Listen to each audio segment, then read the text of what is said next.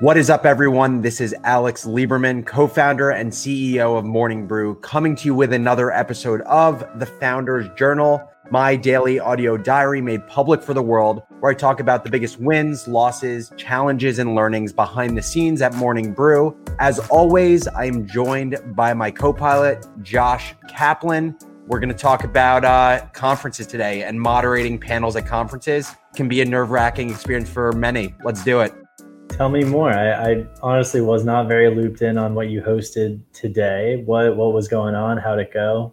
Yeah, so I moderated a panel. It's the second panel I've ever moderated. I would say most of the speaking engagements I've done have generally been one-on-one interviews or me delivering a speech. I moderated a panel at Advertising Week, not to be confused with Ad Week. I was told about this correction many times. And the first panel I ever moderated was at South by Southwest 2 or 3 years ago on the future of media. And, I find that moderating panels in general are significantly harder than a one-on-one interview because you basically are trying to go deep enough to get specific insights with, in my case, 4 people in the time it would normally take to get those insights from one person. And so I think reconciling how in 25 minutes do you get to any level of specificity or learning for the audience is really, really difficult. And so at least generally for moderating, one of my rules of thumb has always been actually don't try to go super deep. It'll be impossible with 4 people, and rather try to derive value in specific examples and specific contexts of someone's company.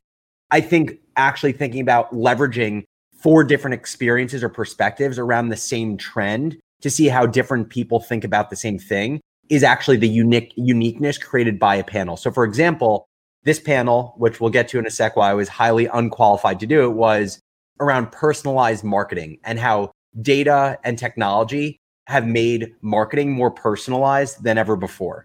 I think, one of the questions I asked was, what is the biggest challenge that you're experiencing as it relates to capturing data and marketing in a more personalized way? And I went around the horn and, to be able to get someone from an apparel brand, which was Rhone, to get someone from a massive publisher, which was Walmart Media, to get someone from an ad exchange, which was OpenX, and to get someone from a marketing consultancy, which was Jellyfish, to answer that same question in 4 different ways. I thought that was like the value that was created by speaking to 4 people at once. Okay. But you say that in a pretty sophisticated way, yet you think it went well. It sounds like it went pretty well, but you're coming out of it saying you were not prepared to get into that. Yeah.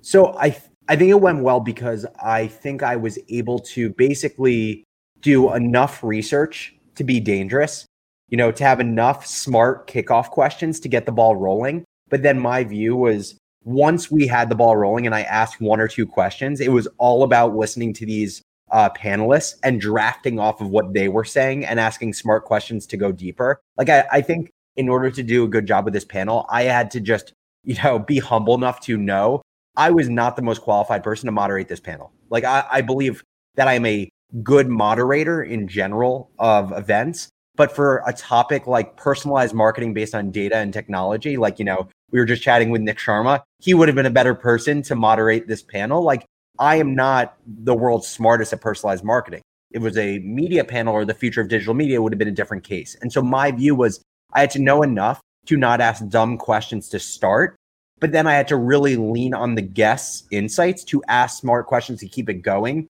And also knowing that the guests were experts, there were a few times in the panel where a guest would pose a hypothetical question that they were interested in. And to me, this was like the perfect opportunity to pose that question to the rest of the panel, because if this person was asking it, I kind of, it was like the hack to know that it was a smart question for everyone else.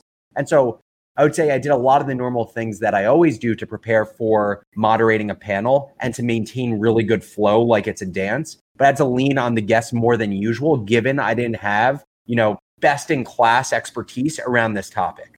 I think you're being hard on yourself. You were brought in as the facilitator, as someone to deflect the question to the right person and to encourage conversation. You were not brought in as the subject matter expert on personalized advertising.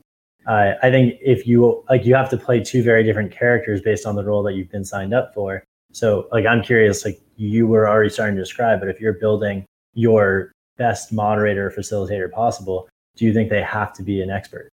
I think obviously they can't be like an incredibly deep expert, given that all of these panelists came from 4 different places in 4 different industries, and they touch data and personalized marketing in different ways. You know, I do believe that it is the hallmark of a really strong interviewer to be able to adapt to different settings. So I think as I continue to do more of these things, it's important for me to be able to adapt to this. But I guess what I'm saying is, like, you know, if there was a panel that I was placed on, like the perfect panel, I don't think that personalized marketing would be the one, just because I don't have a ton to offer. And you know, you could ask yourself the same question of like, why wouldn't one of the panelists actually on the panel have been a better moderator for, like, why not, you know, get the person from Walmart Media or the person from OpenX? So I think I did a good job, but I also think, again, over time, you know, there are only so many panels that I can be uniquely qualified to host. And so I think it's realistic that I'm going to be on panels that I don't feel fully comfortable. And so to me, the number one thing that I believed I could do to be a great moderator was keeping this flow and dance and relying on the expertise of guests and kind of drafting off their insights. And so, you know, the last thing I want to share is I always kind of have the same type of criteria for maintaining a great flow in these moderated panels. The first is I always write out my introduction. So generally when I interview people, I don't have things scripted at all beyond, you know, the 30-second intro to really set the stage for the conversation. I always try to keep it casual and light. Like, I try to make the conversation happen as if the 5 of us were at a bar after work and we were just shooting the shit after maybe we had a beer or 2. And then my other thing is never change topics until it feels like we went as deep as all of the panelists want to go. Don't cut the flow off before the flow has naturally ended and it's ready to move on to the next thing. So, you know, for anyone that is watching, I think my first recommendation would be that as you grow in your career and you continue to, you know, speak publicly, whether it's through moderation or through, you know, individual engagements, you're not going to always feel like you are the smartest one in the room about the topic that you are talking about. But I think there's actually an art and a skill to being able to be a chameleon across many topics with fundamental skills that make you a great speaker or moderator regardless. This is something that I spend a lot of time thinking about, as I believe storytelling, selling, and communicating are the most important skills of really any professional. So if you ever want to jam out about how I think about moderation or speaking in public, always down to chat about it. Shoot me an email at alex@morningbrew.com.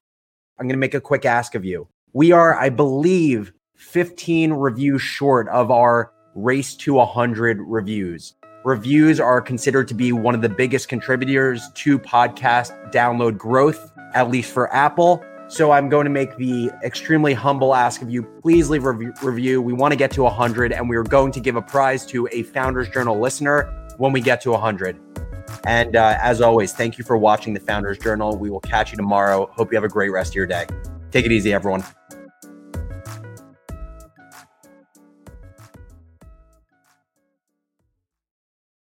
Take your business further with the smart and flexible American Express Business Gold Card. It's packed with benefits to help unlock more value from your business purchases. That's the powerful backing of American Express. Learn more at americanexpress.com/businessgoldcard.